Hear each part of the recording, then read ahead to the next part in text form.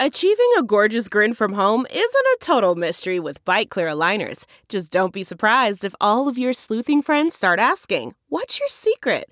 Begin by ordering your at-home impression kit today for only $14.95. Byte Clear aligners are doctor-directed and delivered to your door. Treatment costs thousands less than braces. Plus, they offer flexible financing, accept eligible insurance, and you can pay with your HSA FSA. Get 80% off your impression kit when you use code WONDERY at Byte.com. That's BYTE.com. Start your confidence journey today with Byte. Welcome to the Mystery to Me podcast. I'm Anya Kane. And I'm Kevin Greenlee. And we love movies and television shows with a whiff of mystery. Mystery to Me will feature us riffing on murder mysteries, film noir, cozy detective stories, police procedurals, psychological thrillers, legal dramas, tales of teen sleuths, and more. Once we're done yucking it up about whatever we've just seen, we'll serve up our 5-star final takes on whether it's worth your time. If you're offended by silliness, profanity, political asides, canine-related interruptions, and losers laughing at their own bad jokes, beware.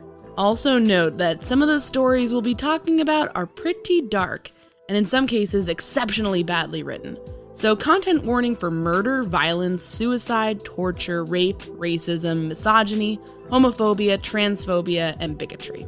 If there's a movie or show you'd like for us to talk about, email us at mysterytomepodcast@gmail.com. Our show's take on genre is pretty loosey-goosey, so as long as your suggestion has some dash of mystery, we're interested in hearing about it. Spoiler alert, we're going to be discussing the entirety of this show or movie, spoilers and all. So if you want to be surprised, press pause, go watch the thing, then join us for the show. Now that you've heard our spiel, go ahead and polish off those magnifying glasses and slip into your favorite trench coat. Let's get mysterious.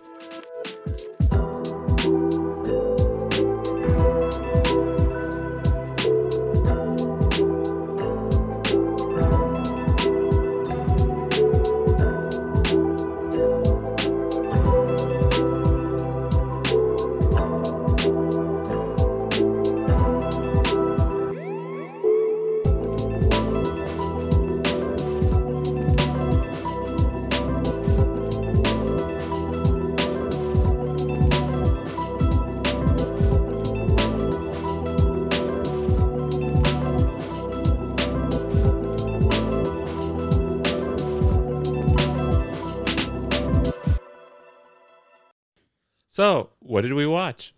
Well, Kevin, we watched The Third Man, a 1949 British film starring Joseph Cotten, Alida Valli, Orson Welles, and Trevor Howard, the whole gang. Who directed it and who wrote it? Two of my faves. Carol Reed directed the film. So you say he's one of your favorites. Whatever films of his have you seen and enjoyed? Well, I really like Odd Man Out because it's Irish. Good times. Have you seen that one? Not seen Odd Man Out. What by? I know you like him too. What by him do you like? I enjoyed The Fallen Idol. Mm-hmm. And it was written by Mr. Graham Greene. One of my favorite authors. What about him strikes the Kane fancy? Oh my God, so much.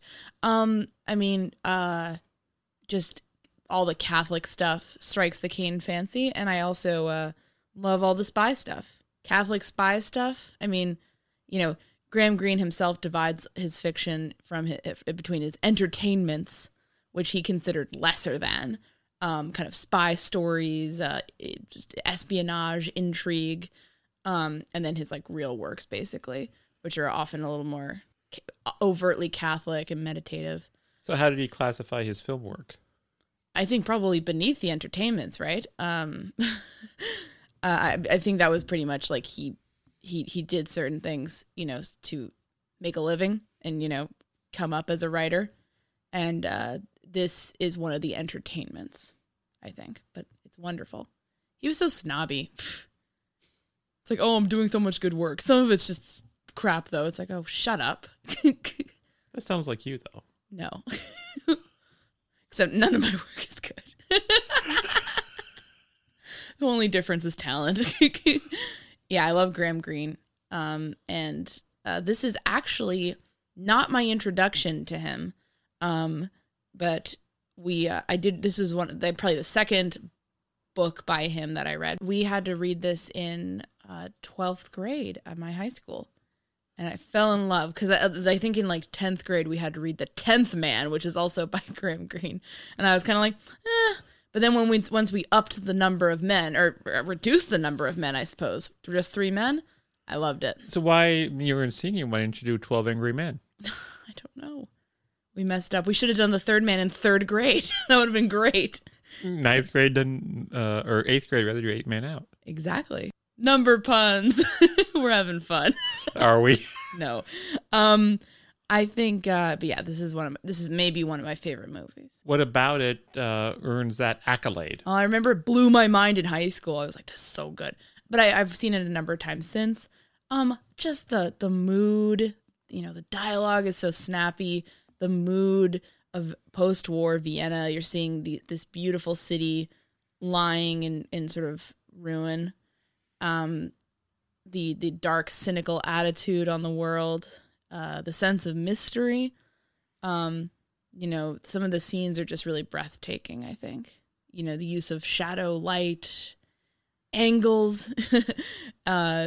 It's a really incredible visual experience, and I think storytelling experience. And the music is very evocative and haunting. It's beautiful. It's zither music.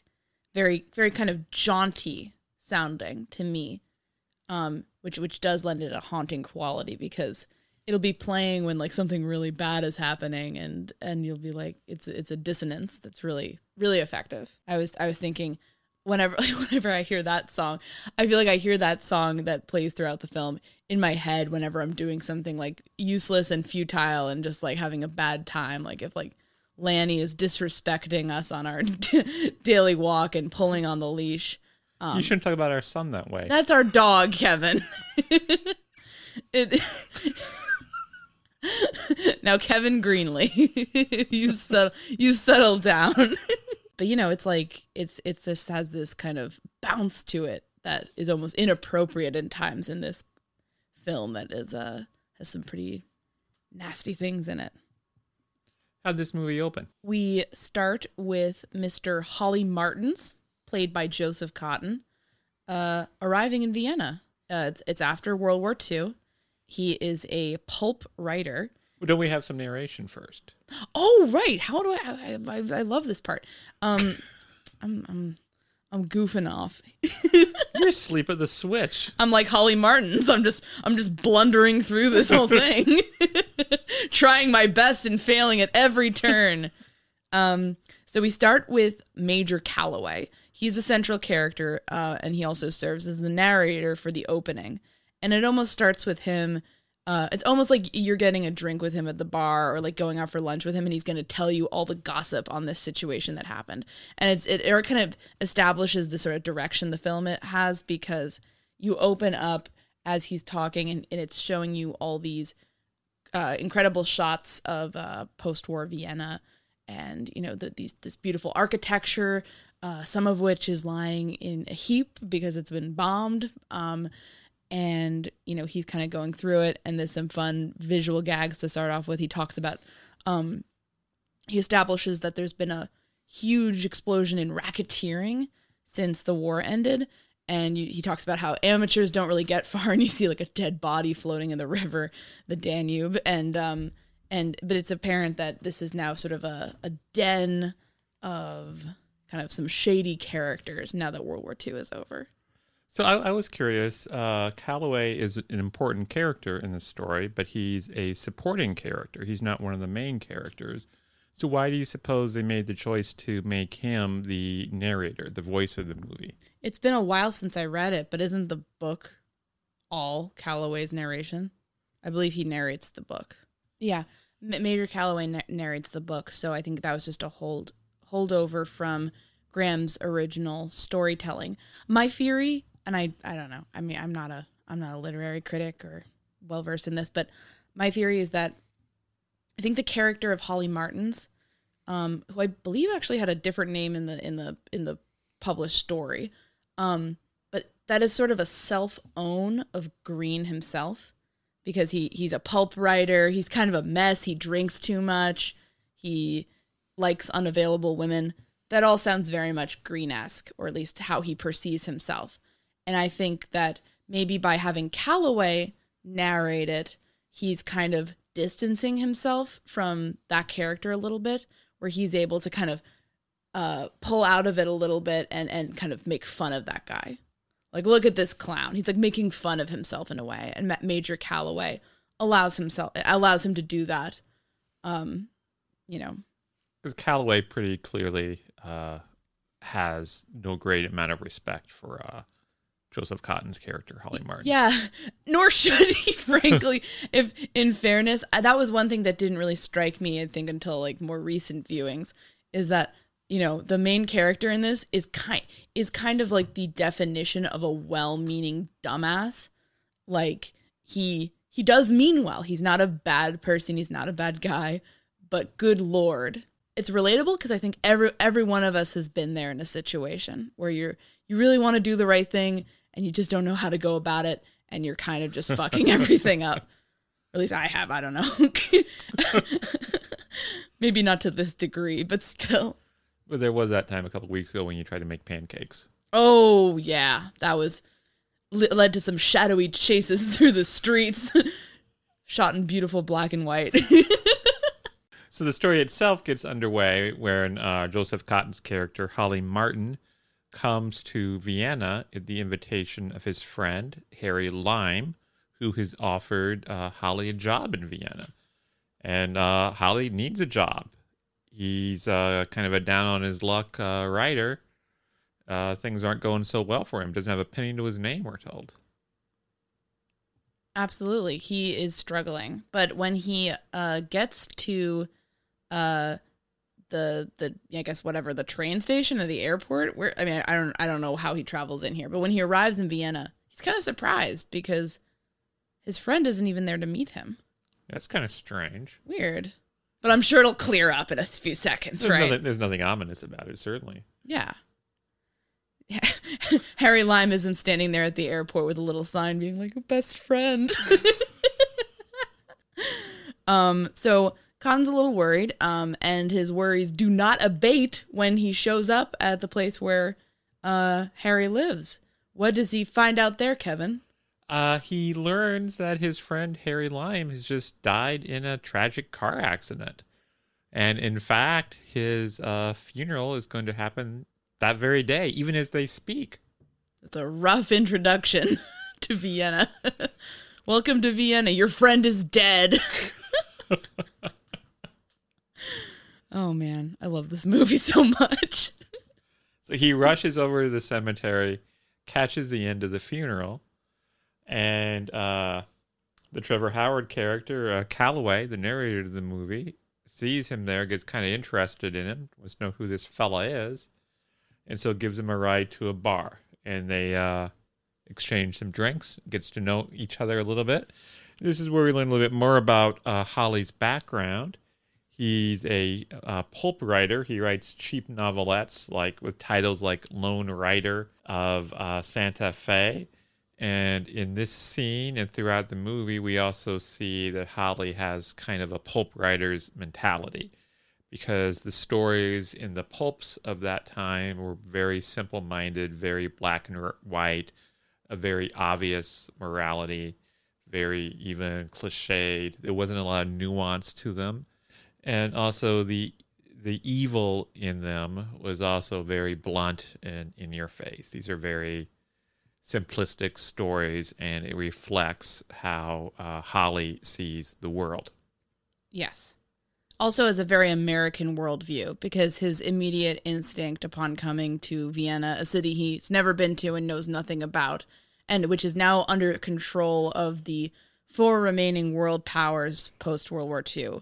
And it's divided into America, the America section, the Russia section, the French section, and the British section. Calloway is one of the representatives of the British section, and in the center, all 4 forces have basically military police there making sure everything's in working order. So, right. But anyway, he has a very American view, because his big thing is he comes in and says, you guys don't know what you're doing. Only I can solve the mystery here. Because Calloway breaks it to him that his friend Harry Lime wasn't a nice fella. He was involved in racketeering. And Holly refuses to believe that, and he says he is going to prove the police wrong and vindicate the good name of his friend. He sounds like a true crime podcaster here. Or he sounds like a character in a pulp story, which Calloway points out. You're acting like you want to live in one of your stories. He's kind of calling him out on the pulp nature of his thinking. And the implication there that's implicit at this point is that in the course of the movie, we can imagine that Cotton is going to get educated and become more mature and recognize that the world is a hell of a lot more complicated than he imagines. And one thing that I find kind of interesting about all of this, which this is as good a place as any to mention, is it is kind of a complicated, nuanced story. That's not like a pulp story, but later on, the story kind of becomes more pulp-like in a different format, because in the 50s, they did a radio show called The Adventures of Harry Lime, which was a prequel to this show. Are you shitting me? No. Oh my God. And in this one, Harry Lime, played by Orson Welles, is more of a lovable rogue type character. And so it's very pulpish, and it almost plays like the scripts were written by Holly Martins. Oh my God. So it's kind of odd to me that there is kind of an implicit rejection of the pulp mentality, and then in a few years, Harry Lime will once again live and be an exemplar of the pulp mentality. Harry Lime rides again. It's a prequel. It opens up with Orson Welles saying something, Harry Lime died by a gunshot in the sewers of Vienna. Spoiler warning. Way to go, Kevin. But before he died, he lived many different lives. I'll tell you about some of them now, folks. Oh my God, that's so cheesy. I love that. He might have killed some kids, but nobody's perfect. He's just a little bit of a rogue, just kind of a rascal. He's kind of a silly guy. Just kind of a lovable con man. Oh, I love that. Wow. That's incredible. Are there any, there's definitely been makeovers or this character's kind of awful, but then people end up making them nicer in different adaptations, but that's pretty crazy. Or even become nicer in sequels. You're talking to me about the Fast and the Furious. Oh my God. Wow. They Fast and Furious Harry Lime. In Fast and Furious, if you guys don't watch it, fantastic franchise. In the later installations, every movie seems to end with the gang gathering together to break bread, eat as a family, because they are a family, a chosen family, and Vin Diesel gives a speech about family, and oftentimes they welcome in villains from previous episodes or previous movies. Even villains who've killed members of the group. It's maddening. But anyways, so I guess you could just say Fast and Furious is following in the esteemed film tradition started by the Third Man franchise, the Third Man expanded universe. Wow. And if anyone is interested, all 52 episodes of this radio show are pretty easily found on the internet. Oh my God. I love that. See, people always complain about Hollywood today, cheapens all these things. And obviously that's true. But if they could have done that in the 50s, they would have. If it was going to make money, if they knew it was going to make money. I mean, they're trying to do that with the radio thing. Yeah, Orson Welles gives an iconic performance in this movie that's indelible, and then to make a quick buck, he does 52 episodes of a radio show. It's great. I love that. Drink your Ovaltine. So back to the bar where Martins and Calloway are talking. Martins does not want to hear this. He's really upset, and he's gonna figure out the real mystery of what happened to his dear friend who we find out he knew for 20 years. He grew up with him. They always got into all sorts of trouble together, and he means a lot to him. Why does he mean so much to him? He makes a comment at this point indicating that before Harry came along into his life, he was quite lonely. So you get the sense that, this is kind of an awkward guy. It's not a guy who necessarily has huge social support to draw on. And this Harry guy really injected a lot of color and excitement into his life, from childhood onward. But meanwhile, we're going to get into another kind of pulp classic. Mistaken identity ensues. That's a pretty common trope in kind of silly thriller fiction. But in this case, it's a lot less exciting and a lot more realistic because a bunch of fancy British cultural people who are trying to, I guess, denazify post-war Vienna through culture, based on some kind of accidental misunderstandings, end up thinking that Holly is a esteemed American author.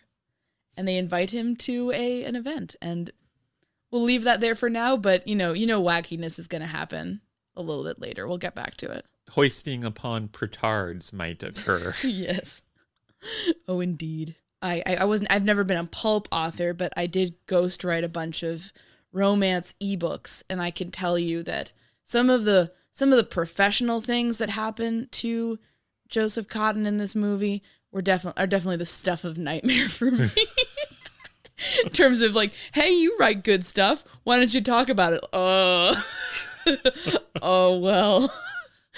Yeah. So poor Joseph Cotten. So then Cotten gets a call from a person who says he is another friend of Harry's. And he saw him at the funeral. Maybe let's meet up. This guy is named Kurt, and he always carries around a small dog with him, which is very distinctive visually, very interesting. Because he has kind of a menacing appearance and a slightly menacing manner, but then he's petting this dog. How bad could he be? He's a good guy. And he tells Joseph Cotten all about Harry's death. Gives him the whole scoop. It was a tragic accident. Harry saw a friend across the street and was going to greet him. And Kurtz was watching this, and a truck comes speeding around the corner and hit Harry, and he died. And that's it. Don't ask any more questions. Don't worry about it. That's all that happened. Yeah, you may as well even go home. Maybe you should just go. Your friend's dead after all. How does so I assume at this point Holly just does say, "Oh, you have a good point. See you around." Roll the credits. In the picture. That's it. That's the third man. Well, good night, everybody. It was the third character you met. That's what it referred to. No, in fact, Holly won't let it go. He wants to find the truth. That doesn't really sound like something that could happen. How random that, and this guy just seems so evasive. So, he gets the name of, he gets the workplace of Harry's girlfriend from Kurtz. Where she works as kind of a nightclub entertainer or a performer kind of like in a review. Yeah. He goes there, he sneaks backstage, and he whispers to her, I was a friend of Harry Lime. And she tells him to meet her backstage after the show.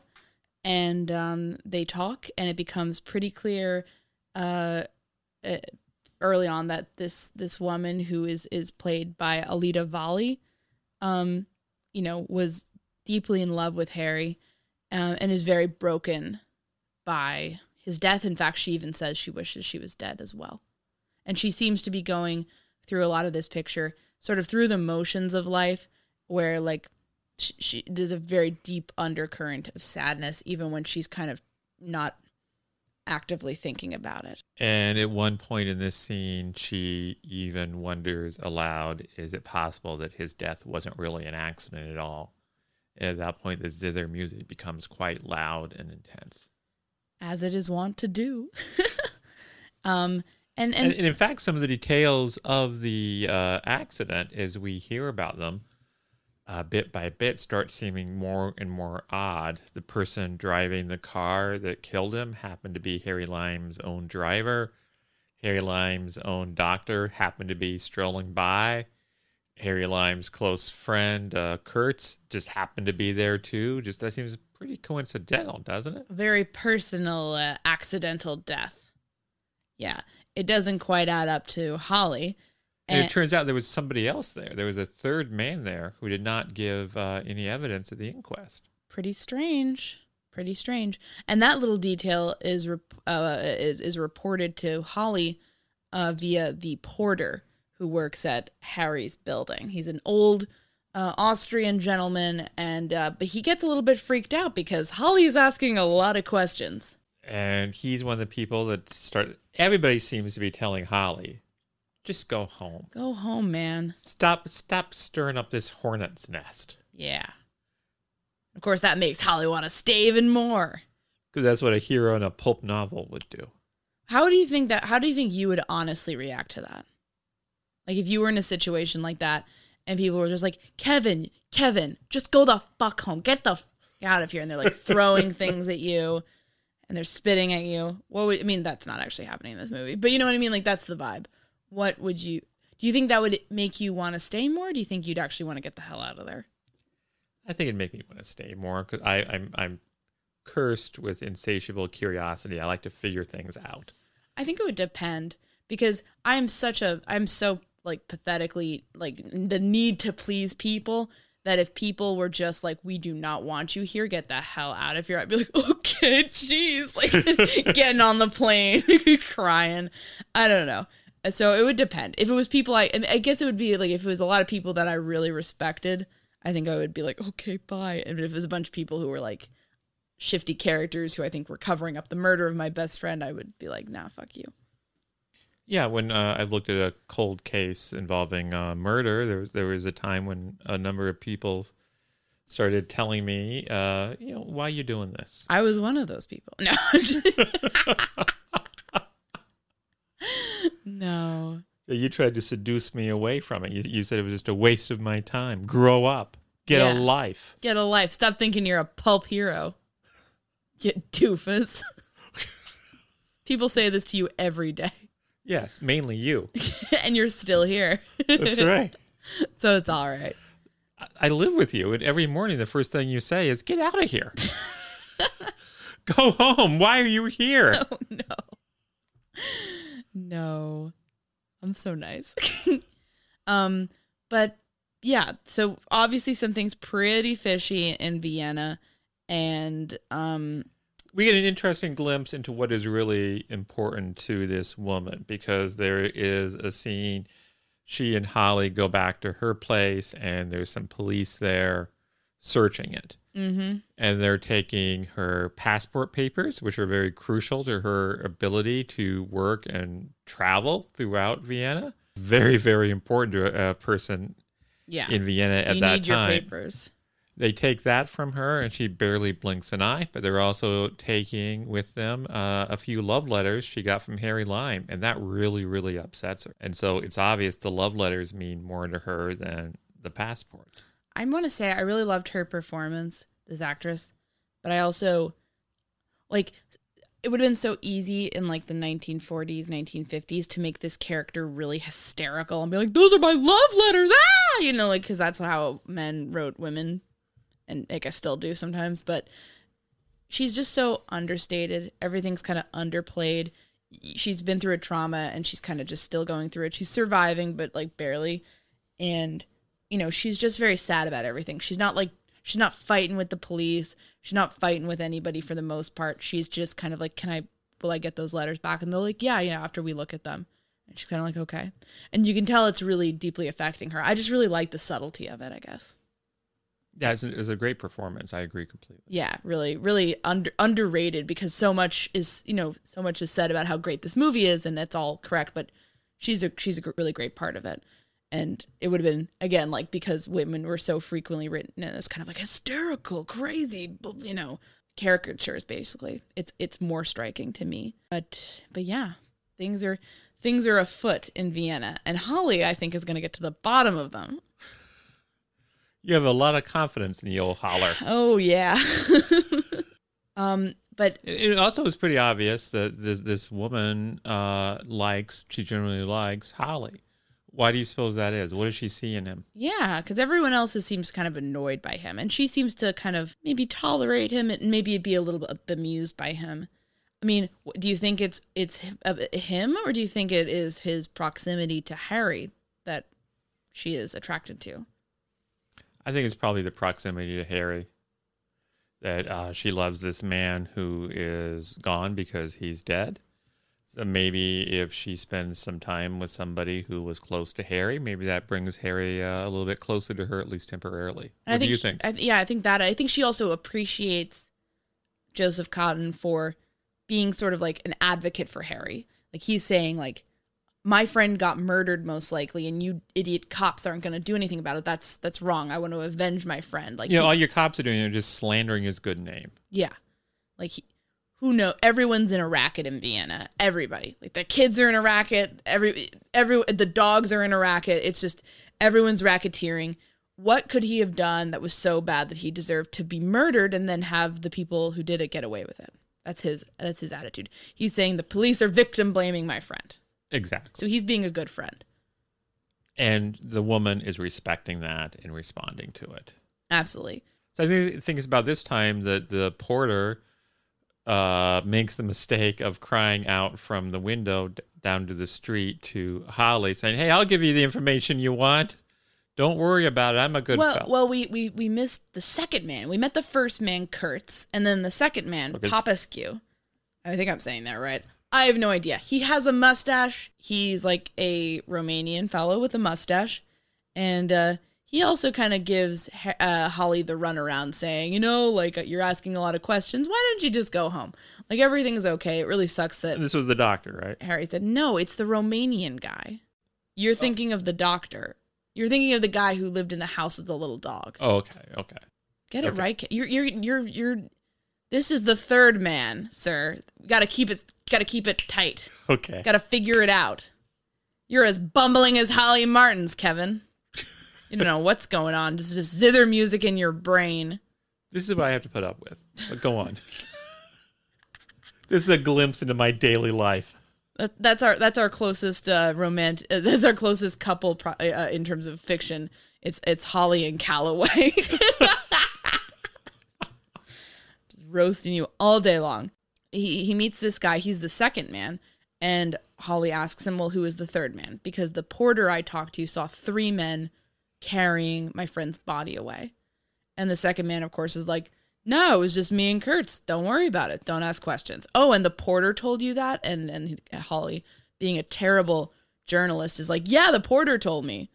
Hope nothing bad happens to the porter. But, obviously that guy's dead. Well, then the porter yells down, say, hey, I'll tell you what you want to know, Holly. Oh, well, no, but then they go to the doctor. You got to go in order. Okay. I'm trying to cut to the chase. Well, I'm trying to give people a sense of why it's called the third man. Okay. The doctor is not the third man because the doctor was said to have come upon the scene of Harry's death later, after his body was moved. Or after he was dead. After he was dead and after the body was moved by a group of men. So who is this third man? So he goes to the first man, second man, and the doctor. And, they're all kind of giving him the runaround. They're all saying, oh, no, it was just an accident. It sucks, but get the hell out of here. And then talk about the porter hallooing him out the window. What happens there? The porter halloos him out the window. Hello? Well, just, come up after, in the evening. My wife won't bother me. And I'm just, I'm going to tell you all about all this juicy, important information that could get me killed. Give you all the deets. Give it, serving up hot tea up here. Don't worry about it. All the gas. All the hot gas. This guy's running a tea spilling channel for Vienna in the 1940s. He's yelling all this at the top of his lungs, and then he turns. We cut to inside his place, and he turns. He has a shocked look on his face. Curb Your Enthusiasm music starts playing. Yeah, so he gets murdered. Kevin, what do you make about Holly Martins' as played by Joseph Cotton's stupidity here? Like, is he a stupid character? Is he a character who's just out of his depth? Like, what do you make of him here? Because it seems like already he's kind of making a lot of like key errors and is kind of behaving kind of stupidly. When I think of Holly Martins at this point, the next thing that happens in the story is Holly and the woman go outside where the porter lives, and they receive the news that he has been murdered. And then almost inexplicably, there's a little child there who's kind of cute and adorable, who starts yelling, basically, Holly Martins is the murderer. I think he's saying he murdered my grandpa. Yes. Because he saw Holly and the grandpa arguing earlier in the movie. Right.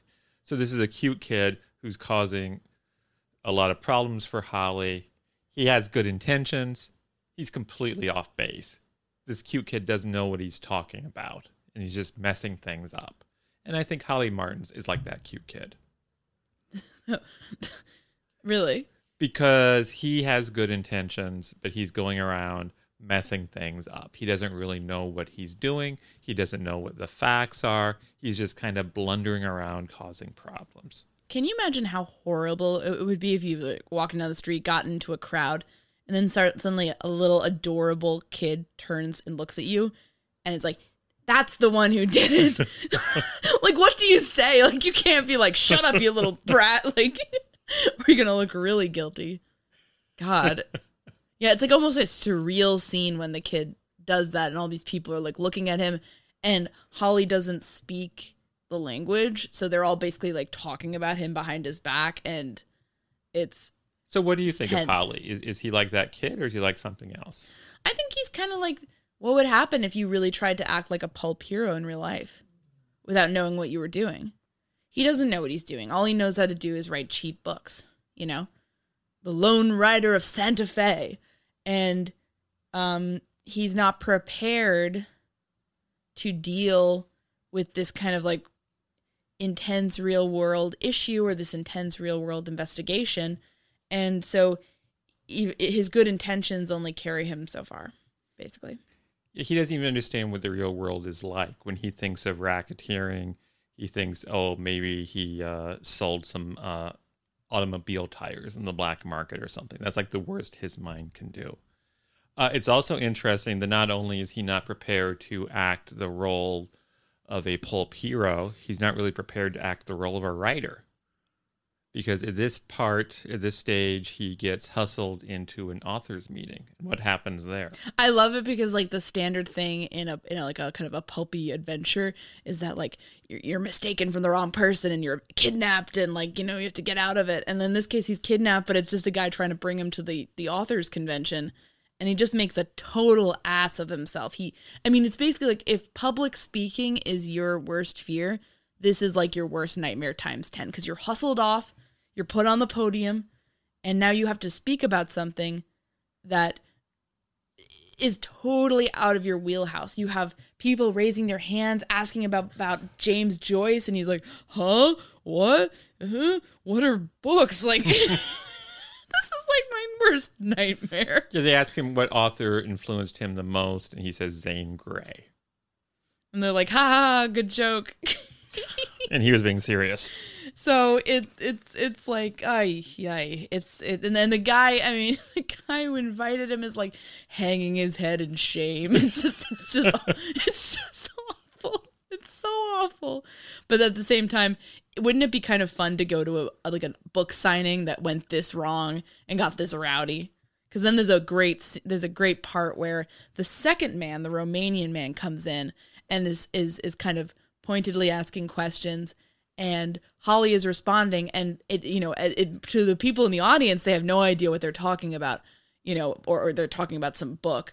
But what they're really talking about is the case. And the Romanian guy is just like, you should stick to fiction. And Holly's like, I'm writing a murder mystery this time, and I'm gonna have to get into it. And it's based on fact, and like they're going back and forth, and it's just great. Well, I did go to a book signing once where during the question and answer period, when the people asking the questions was shouted down by other members of the audience, and then the author rushed off the stage in dismay. Let's go on. No, Kevin, just answer one question. Were you the person who was shouted down? I was not. Okay, did you help shout them down? I may have joined the clamor a little bit. It was a book signing for John Updike. Mm-hmm. And a member of the audience during the question and answer period, they said, we have plenty of time for questions. And like the second or third question, somebody stood up and said, can you do an impression of what Owen Meany's voice sounds like? So do you know what the problem is with that question? No. Owen Meany is a character in a novel written by John Irving. John Irving is not John Updike. Oh, he rushed off the stage for that. He got like all blushing, and people said, "No, what's wrong with you?" That's oh my God, that's rowdy. Yeah, that was great. That's pretty incredible. That might be more rowdy than even this one. And this one ends with Cotton running out of the book signing, running out like John Updike, afraid for his life, into the rubble-strewn streets of post-war Vienna. And I mean, I just want to emphasize, we've been talking mostly about the story, but the visuals in this film are incredible. Lots of chase scenes on dimly lit Vienna streets, and they're just gorgeous. All these kind of Dutch angles, giving everything sort of a jarring look, like it's a little bit, the world's a little bit tilted wrong, which I'm sure it felt like after World War II in Europe. It's just, it looks like a beautiful nightmare, basically. I want to live in this movie. You want to live amidst the rubble? Oh, I want to say something. This is more of a, You're putting your hands on your hip all sassy style. Yeah, you know some sass is coming when I put my hands on my hips, Wonder Woman style. When, like, you know when you watch, like, sitcoms set in New York, and you're like, those people cannot afford that apartment. That is a huge apartment. Like, this movie, some of these fucking apartments in Vienna are, like, palatial. They're, like, palatially, they're huge, ornate, the furniture's gorgeous, and I'd just be curious, sound off if you're a World War II historian. I mean, that doesn't seem realistic, but I don't know what I'm talking about. Maybe it's a situation where, people were getting out of Vienna in a hurry and, like, we're leaving these big apartments and people were just kind of, like, renting whatever. I don't know, but that struck me as funny. It's basically it's Friends, but with more murder and racketeering. Did that strike you? That did strike me, and some of the furnishings in these places were lovely, but then, here in 21st century Brooklyn, New York, you can wander the streets and often find lovely pieces of furniture just sitting out on the sidewalk by people who were moving out in a hurry. So maybe something similar was going on in Vienna in post-war. Are you comparing COVID Brooklyn to post-World War II Vienna? There's probably not as much rubble in Vienna. Mm-hmm. Yeah. Probably not as many rats. We have a lovely, lovely home here. It's pretty bad. And I guess overall, as he's chased out of this book signing, and as he flounders through the book signing. This guy is not like a charismatic man. This is not a impressive man. He's a man trying to do his best, frankly. And he is really in many ways like a poor substitute for the heroes he writes about. And I feel like over the course of the movie, that's dawning on him. Like, he might have these good ideals. He might have a good heart. And he's realizing that in order to, like, function in a real life situation, that's not enough, basically. Because he's just floundering off. So he so many great shots. He goes up a spiral staircase, hides in a dark room, gets bitten by a parrot of all things, and does that symbolize anything? The parrot? Yeah, is it other than that he's just kind of a klutz? I thought it was kind of like like the classic question is like, oh, how'd you get that black eye? Oh, well, I was fighting off like 5 goons at once, and you should see the other guy. And in this case, it's like, no, I just got bitten by a parrot while I was skulking out the window while I was being chased. Like, it just makes everything sound ridiculous. It makes the whole thing sound ridiculous. That's my theory. I think it's around this point that Calloway decides it's time to take Holly to school and let him know what Lime's really been up to in Vienna. And what does Calloway tell him?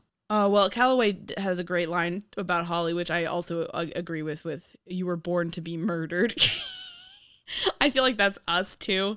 Because you and I don't know when to quit in terms of being curious and getting involved in stuff. So Born to be Murdered squad rise up. But so Calloway starts showing Holly evidence of the extent of Harry's crime. And at first, Joseph Cotten... What is the crime? It's okay. So basically the scheme was that the racketeers led by Harry stole a bunch of penicillin, which is, there's a shortage of in post-war Vienna. They stole it and they diluted it in order to make it go further. And then they started selling it back to people. And the problem with that is when diluting penicillin obviously makes it less effective. And a lot of people died as a result of this and got very, very sick. And the human, the consequences on a human level are very clear. And one that is particularly resonant and particularly upsetting is the fact that a group of children who caught meningitis were given this penicillin and either died or went insane, basically. Like their brains stopped functioning. And that is, that really captures Holly's attention, because at first he is very much pushing back and saying, well, you don't have any evidence and I don't think Harry would do that.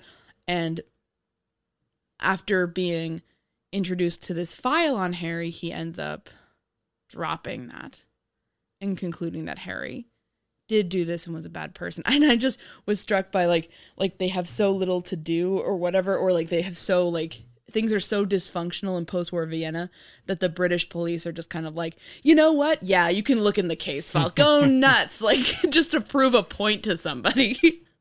You're annoying me with your dumb questions. Take a look. Your friend's an asshole. So is there anyone from your past you can imagine being some huge villainous racketeer? Yes. Who? Me. No, I'm just kidding. I think I definitely met people in college where if I went to some far-flung city that was having a crisis and they were there and they were doing some sketchy shit, I would be like, So, Cotten goes back to Valley's apartment and is introduced to another very important character in this film. And who is that, Kevin?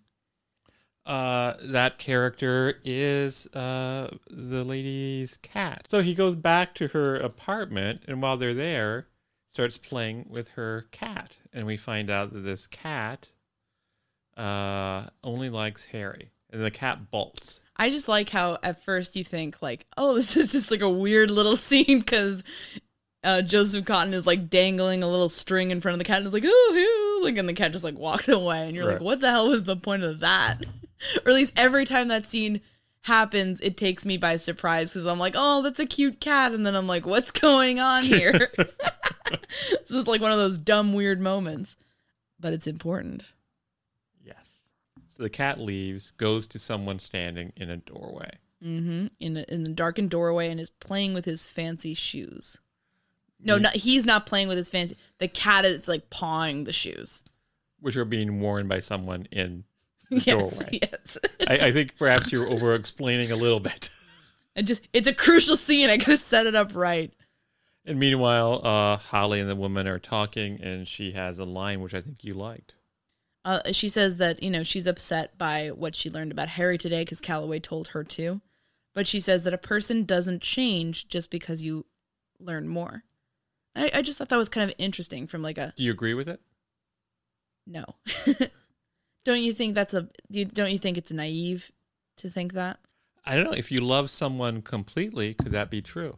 Here's the thing. I think her beliefs on love sort of don't take into account the possibility that somebody is predatory or is lying and is a predator and is carefully constructing a facade for you in order to trick you into doing what they want.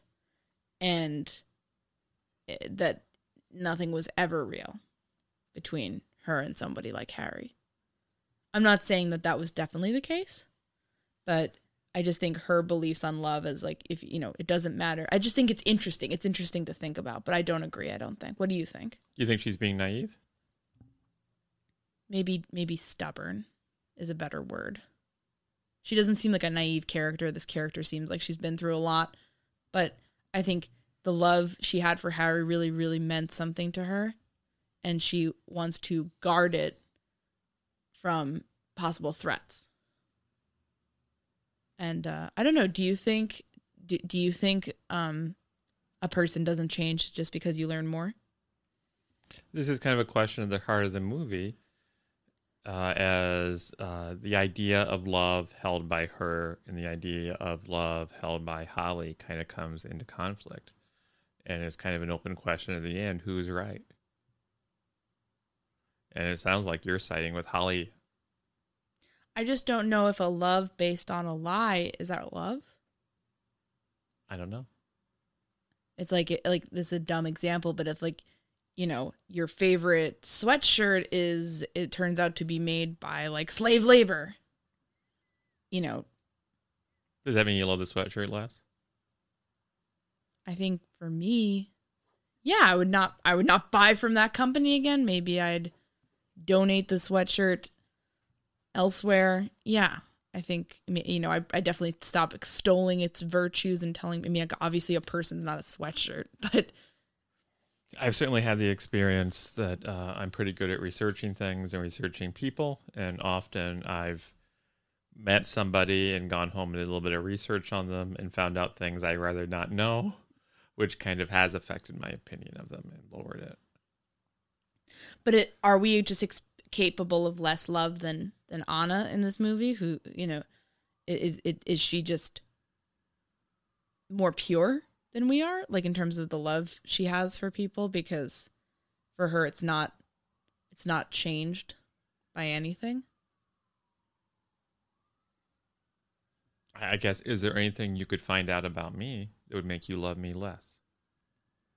If it turned out you were a serial killer or something, I think I would feel like I never really knew you, because what I know about you doesn't jibe with that. Yeah, exactly.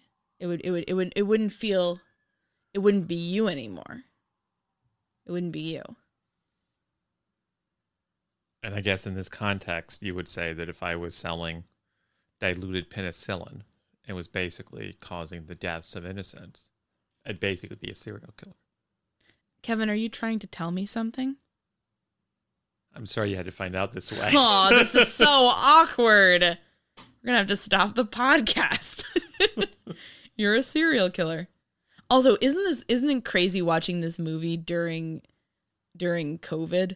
I've seen this movie a few times, and I feel like this is the time where Harry's crime feels the most visceral. You know, because when you're watching it and you're like, oh, that sucks. Like, I mean, you can buy penicillin at the store now. Who cares? But like, watching it now with the issue of vaccines on the line, it feels very much fresh and important. Yeah, it feels very timely. Feels very timely. And we're at the stage of the movie now, which is one of the most dramatic film entrances in the history of movies. What happens? The cat happens. The cat, well, the cat already was there, but the cat's standing in the doorway at this guy's feet. And while he's leaving Anna's apartment, Joseph Cotton walking down the street, and you can see this darkened shadow in the doorway, and he realizes that someone's standing there with the cat, and he starts yelling at the guy. He's just yelling at this darkened doorway, which feels like an apt metaphor for his character in the film. And somebody hears all the yelling, somebody in an apartment above, and turns on their light, and it shines down on the doorway. And what do they see, Kevin? See Harry Lime, played by Orson Welles. Hell yeah. And Lime is first kind of surprised and maybe a little unhappy about this, but then he smiles at Joseph Cotton. Yeah, it's like this great smirking smile of kind of like, oh, whoops. It's so good. And one thing that I kind of liked about this is that Joseph Cotton tries to run across the street to his friend and almost gets hit by a car doing so. So it's like the scene almost mimics the fake death that Harry put together, that we never see actually happen, but we know to have happened. And that's what Holly's investigating. I thought that was a nice little touch. And then we get into a chase scene. Joseph Cotton is chasing Orson Welles through the streets of Vienna. Shadows are flying off all the buildings. It looks incredible. And Welles gets away. Mm-hmm. Cotton immediately goes to the police. They don't believe him at first, but then they discover that in the vicinity of where this chase had occurred, there was a secret tunnel down to the sewer system where Lime very easily could have escaped. So at this point, they go to the cemetery and they dig up Lime's coffin to take a look at the body. And I was kind of wondering at this point, why did none of these police officers look at the body before it was buried? Not very good police work. Can you see Keith Morrison like narrating this? Like, what investigators didn't know was that there were more secrets buried beneath the headstone of Harry Lime. When they open up the coffin, they do not see Harry Lime. They see another body. Yeah, it's like some medical orderly who was giving them all the penicillin. And so this guy was killed in his place. Now Harry Lime's on the loose. The police are on alert. And Joseph Cotton is off to see his friend. He secures a meeting with him. And this is yet another, probably one of the most famous scenes in the movie. They meet at a big old Ferris wheel. And they ride the Ferris wheel. And this is not, in case you haven't seen the film, this is not the sort of Ferris wheel where there's little tiny cars where you sit right next to your romantic partner and gaze lovingly in her eyes. It's not a notebook Ferris wheel. It's like a big Ferris wheel. It's a Ferris wheel where there's like a little, basically a little room. Yeah. Where you're in with other people. But of course, it's just Joseph Cotton and Orson Welles. That'd be funny if there was also like a family of tourists in the corner being like, oh, geez, don't make eye contact with these guys. It would also be really funny if it was one of those like seated Ferris wheels and they were just like kind of uncomfortably squashed in together, giving each other monologues. What do they talk about in this scene? It starts out where it's just them kind of threatening each other. Orson Welles has this great kind of smirking confidence about him, but he also seems kind of anxious by Joseph Cotton being there. And at a certain point, he even opens the doors to the Ferris wheel and is kind of pointing some stuff out. And you think, is he going to push Joseph Cotton out? And I kind of wondered, why didn't he? Did you have a theory? Maybe to him, Cotton represents like his past that he's fond of, and maybe the idea he used to have about who he was and what he stood for, and it maybe his last shred of humanity. Maybe that's why he wanted him there in Vienna with him. Yeah, I didn't even understand that. Why did Harry Lime ask Joseph Cotton to come to Vienna shortly before Lime knew he was going to be faking his death? Did he I don't know, maybe something happened that we don't know about that sort of forced him to fake his death in a hurry, move up a timetable, and maybe he felt that Cotton was so loyal that he would be a great addition to his League of Henchmen. I think, though, what they also cover in this Ferris wheel scene is sort of talking about, Holly's basic thing is like, how could you do this, basically? Like, how could you kill people with this penicillin scheme? And Orson Welles gives a big menacing speech about how, would you, do you really care about other people? He's either at the top of this Ferris wheel and they're looking down and the people on the ground just appear to be like little dots. And he says, would it really be that bad if one of these dots stopped moving and you knew that for every dot that stopped moving, you'd get 20,000 pounds? Would that really bother you all that much? Harry Lime is like a villain for right now, I feel. He's all about making a buck. He's all about the hustle. He would fit in great in 2020. And obviously he doesn't push Holly out. No. And in fact, he says we should meet again and talk later. But when that happens, be sure not to bring any cops along because that'd be really bad. Don't do it. And then he makes a famous remark, which why don't you share with us? Orson Welles says that, it's not all bad. This turbulence in Vienna and all this violence that Harry himself is perpetuating is not bad because in Italy during the Renaissance, there was lots of war and violence and death. And it, brought about the great artists and the great cultural works. And in Switzerland, it was all brotherly love and fun and democracy. And it produced the cuckoo clock, which is a famous line. Also completely historically inaccurate. There's a reason the Swiss guard the Vatican. That's all I'll say. Not super informed about that area of history, but I do know for a fact that that's apparently very inaccurate. So there's one character in this that we didn't really discuss yet, but who kind of adds a sort of like humanity towards a lot of this, because a lot of these characters are very cynical and kind of snappy, even if they're the good guys. Who's that? There's a sergeant who's kind of an assistant to Calloway, who is a big fan of Holly Martin's books, and he happens to be played by the same actor who first played M in the James Bond movies. And so I was cooking up in my mind kind of a shared universe thing, where maybe this guy, this sergeant, who was an underling in post-war Vienna, goes on to join Her Majesty's Secret Service and becomes James Bond boss. Seemed very plausible to me.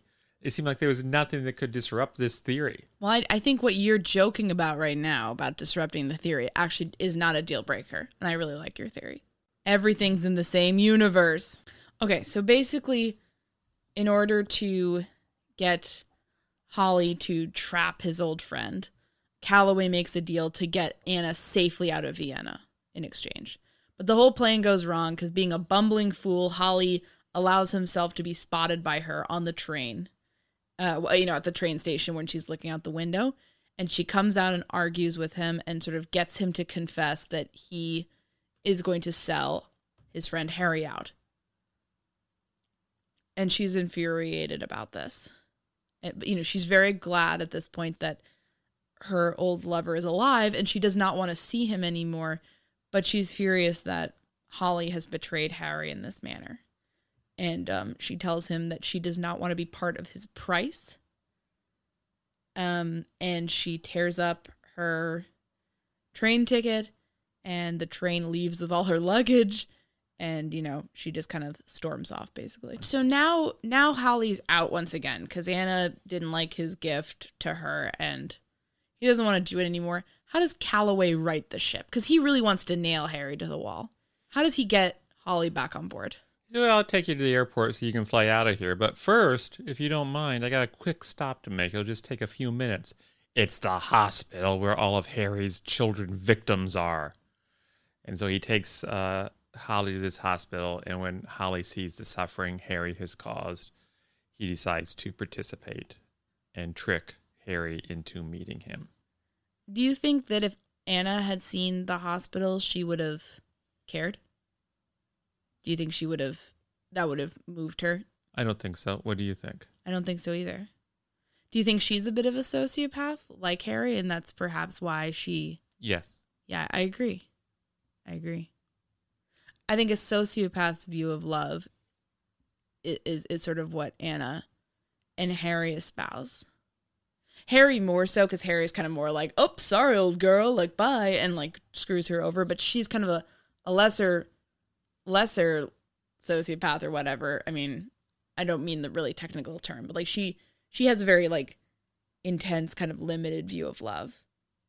And it's like, we talked earlier about why she may have been attracted to Holly. Why was Holly attracted to her? Maybe she reminded him of Harry. No, I mean, I think they connected over their shared grief.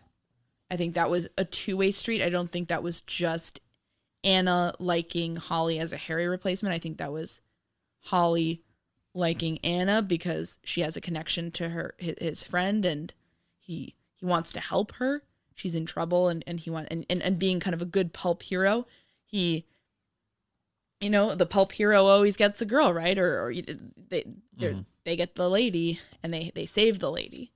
So his pulp hero instincts are are up thanks to her, and he's trying to follow that playbook of being like the chivalrous gentleman, but that's not how the world works, basically. So Holly's back on board. He's back. Calloway at this point even admits that he likes Holly's storytelling in his like Lone Rider of Santa Fe series. And like Holly just doesn't even care. Like at this point he's kind of a broken individual already because he's gone through so much and learned so much about his dear friend. And he probably is like looking back on all those years they had together as friends and confidants as kind of like, did I ever really know this person? I wonder what he might have overlooked in the past that could inform the present. Because you think a guy like Harry probably didn't become like this overnight. No. And Harry must have been kind of cunning and smart. So why do you think he agrees to go alone to a meeting with someone who he knows has already talked to the police about him? Do you think he really cares about Holly in his own way? Maybe more so than he does about most people? What makes you say that? Well, I mean, wouldn't that make you do that? Doesn't love make you do stupid things? Like a love for your friend, a love for somebody you are romantically in love with. I mean, you take risks and you make yourself vulnerable. So you think he had a non-sexual love for Holly? I mean, I think there's evidence there, right? He seems to be his weakness. He's not going out on a limb for Anna. No, he's not. But this guy, maybe in a way, he was kind of like his brother. I don't know. So he takes the chance and goes to meet Holly. Does it work out for Harry? No. Well, I mean, first let's set up the scene. It's just a beautiful, beautiful square in Vienna. You can see that there's soldiers posted in the shadows all over the place. You know, the cobblestones are glistening. There's a quirky balloon salesman who almost F's the whole thing up, and he's, "Balloon, mein Herr," and it's like, get the hell out of here. Anna shows up, and she goes into the cafe where Holly is situated, and she berates him. You know, she's like, you're doing, what you're doing is horrible. You shouldn't be doing this. You need, call it off, basically. And then Harry arrives, and she immediately yells for him to run. The police are here. And he bolts. The soldiers chase him into the sewers, and we get just a wonderful, wonderful climax to the film. Very exciting, very beautifully shot. And the sewers look beautiful. I'm sure they didn't smell beautiful, but it looked gorgeous. It looks gorgeous. It looks like a hellish underworld, but in the prettiest way possible. I mean, but also imagine the smell. I don't want to. But I was also thinking, I'm watching it because you can't smell a movie. You're watching it and you're kind of like that. If you were a kid, wouldn't that be your dream to like just do hide and seek and play tag in the underground sewer tunnel system? Yeah, it'd be incredible fun. Go over the waterfall. You can go through all the tunnels. I mean, like I would. Oh God. And as usual, because this is what he's basically been doing the whole movie, Holly is there participating in the search and basically chasing Harry once more. And in the midst of this chase, Harry shoots the nice sergeant who we talked about earlier and kills him. So give your theory as to how this dead man could still become James Bond's boss. My theory is that he didn't actually die. Think about this. This is post-war Vienna. The English are sharing the control of the city with the other major superpowers.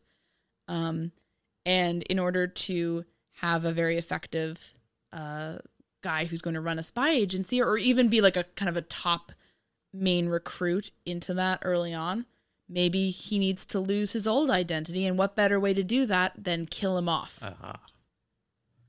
Okay, so it's a shared universe. It's a shared universe. M faked his death and then was reborn as M. Okay, I'll buy it. What do you mean? That was great. This is your finest work. Yeah, my M fan fiction. Don't act like it's your first ever piece of M fan fiction. Oh, now you stop. But anyway, so yeah, so there are all these darkened doorways. You know what that scene reminded me of, weirdly enough? At the college I went to, there was a science building called Millington, and it was really gross. It was always full of roaches and stuff. But in the basement, there was this one room, and it had all of these little doors in it. Like, more slender than a normal door. And I remember hanging out there at night and exploring some of them, and like they were like open, and like when they were all open and like you could see the darkness within, it just looks so creepy. I don't know why this building was like that. It's since been torn down, but why was it torn down? It was built in the 70s, and they're trying to remodel that part of campus, basically. But yeah, the doors reminded me of that. And no, like I always felt like somebody was one day going to be like, the doors weren't like that in the basement of Millington. Anya, what are you talking about? You hallucinated that. And it would turn out to be like some sort of like Lovecraftian horror in my mind. But yeah. But anyways, it's kind of a callback in this scene to the portion of the movie where Harry was the one with the advantage, and he was the one as the voice in the darkened doorway. And now he's the one being chased, and he's being confronted with all these darkened doorways of his own, and he's trying to figure out where to go. And there's a scene where he manages to give his pursuers the slip and crawl up some spiral steps and he reaches the level of the street, but he can't access the street because there are bars there blocking his ability to re-enter street level. And he reaches his fingers through the bars, but he can't get the bars loose, and he can't free himself. And I thought it was almost like his vile actions make it so that he belongs more in a sewer than he does among civilized people. And so he can't rejoin that life or that culture. I guess I'm just wondering, because it's interesting to me that this whole portion of the movie kind of is from Harry's perspective. We're seeing him confront challenges and him struggle through this chase scene.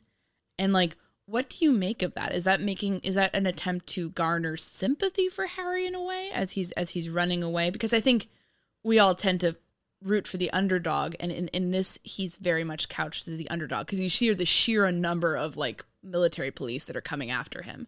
Like, what do you make of that choice? We're not following Holly for most of this. We're following Harry as he's running. And you're seeing the scared look on Orson Welles' face, and we're seeing him calculating where to go. And I just thought that was kind of an interesting choice. I didn't feel any sympathy for him. It was like he was like a bad guy who was going to get caught. We all know he was going to get caught. And so if anything, it was somewhat satisfying to see him be afraid, because he deserved it. He deserved to suffer a bit before he died. Damn. Did you feel some sympathy for him? You're stone cold Kevin. I am. I got no sympathy for this asshole. How about you? I'm not saying I had sympathy for the character, because obviously he's a serial killer, as I established. He's a bad fella who put profit over human lives. But I just thought it was an interesting choice from the director to kind of, focus on him. Although, I mean, this director went on, did Odd Man Out, which is basically like this scene, the movie where you have a guy being chased around after he robs a bank and it goes wrong. So maybe it was just kind of played to the director's interest in terms of showing a man trying to escape who's desperate and will do anything to, get out of there, basically. What happens when Holly catches up with Harry? Well, so at this point, and actually in the bar scene that you were describing where he's poking his fingers through the grate, at this point, Harry has been shot by Calloway after he shot Calloway's assistant, M. And Holly runs up and confronts him with a gun. And it's a silence, and it, Harry's still armed as well, but he's wounded. And it's a silent scene. And basically, Harry and Holly exchange a look, and Harry kind of nods, and you hear a single gunshot. And Calloway, who's back still crouching over the body of M, looks up and is kind of startled and seems to be worried about Holly, but then he sees Holly emerging, from the tunnel. And it's clear that, he's just shot and killed Harry. And I guess at the end, Harry wanted to die he wanted to be killed rather than be captured. Do you think that was an act of love by Holly killing him rather than he's basically fulfilling his wish? Yeah. There's a lot of themes here about friendship. And it's kind of interesting that the scenes about friendship are played between Joseph Cotten and Orson Welles, because at one point they were pretty good friends. But at another point, Welles felt somewhat betrayed by Cotten for some choices. Cotten was one of the lead actors in a film Orson Welles made called The Magnificent Ambersons. And at one point, the studio took the film away from Orson Welles and wanted to recut it and graft a happy ending onto it. And Joseph Cotten agreed to participate in the filming of this happy ending, which Welles viewed as a betrayal of their friendship and a betrayal of the project, because it compromised the integrity of the project. So it's their friendship was kind of broken over that, at least to some extent. So it's interesting to see them playing a scene like this about deep friendship, male love for one another, and feelings of betrayal between two men. I did not know that adds a lot of depth here. And so this movie, The Third Man, was filmed after that had happened. Yes. Wow. What do we know why Cotten did that? He just thought a job's a job, and he didn't really seem to. At least he claimed he didn't really seem to think of it as a big deal. He didn't really understand how much it meant to Welles, the artistic integrity of it. Right. The original cut of Magnificent Ambersons has been lost, and it has a reputation as being one of the all-time great lost films. And right now, in the condition it's in now, that has been recut, it's badly flawed, but there are moments of just brilliance in it, and it just breaks your heart to imagine what it could have been. It is really sad. Yeah, Orson Welles seems like a very tragic figure. And the ending, the happy ending, falls completely flat and takes away a lot of the impact of the film. Right. Yeah, wow. Do you think it was right for Holly to kill Harry? I think Harry needed to be punished. He needed to die. As opposed to be arrested? What do you think? Oh, I mean, I don't know. I mean, I guess it's more of isn't that giving him what he wants? Well, keep in mind, Harry did have a gun. Harry did have a gun. And so if he didn't give Harry what he wanted, it's possible that Harry would have shot him. And killed himself then. Mm-hmm. Right. So at the end, we kind of end where we began in a way. We end at Harry's funeral, his second funeral. And the usual gang's there, or at least some of the usual gang. And Calloway gives Holly. I'm doing what Anna was doing. I'm mistaking the two. I think they gave them similar names on purpose here. But Calloway gives Holly a ride to the airport. But as they're driving out of this tree-lined graveyard, Holly sees Anna walking away, and he wants to, have a talk with her. He wants to say goodbye. How does that go? So he has Calloway drop him off, and he stands and waits for the walking Anna to come by, thinking that she will stop and talk with him. But she just walks right past him without even giving him a glance. And I think the real impact in this scene is derived from the fact that it's such a slow burn. Because when he parks and when he gets out of the car, she's still quite far away. So she's walking for a while towards him, and you're just seeing her slowly come closer. And then she it's as if he's not there basically to her. Mm-hmm. He's not there. And she doesn't even flinch or turn. And she walks past him. And then he just lights a cigarette, throws the match, and that's the end of the film. The end of the picture. Oh, it's so good. I love this movie so much. I give The Third Man 5 stars. Oh, there you go. Your turn. What's a good pun? You'll go cuckoo for the third man. It's a classic, and everybody should give it a watch. Thanks for listening this week. I'd like to give a special thanks to Kevin T. Greenlee, who's no relation to me. He's the guy that composed the great music for this podcast, and you can find him on the web at kevintg.com. You can follow us on Twitter at Mystery to Me. That's mystery_to_me_. And at Mystery to Me Podcast on Facebook and Instagram. And you can always send us recommendations and feedback of any kind at mysterytomepodcast@gmail.com. We're not teens setting up Hotmail accounts in the early 2000s, so all of those spell out 2 as T-O. Thanks so much for listening.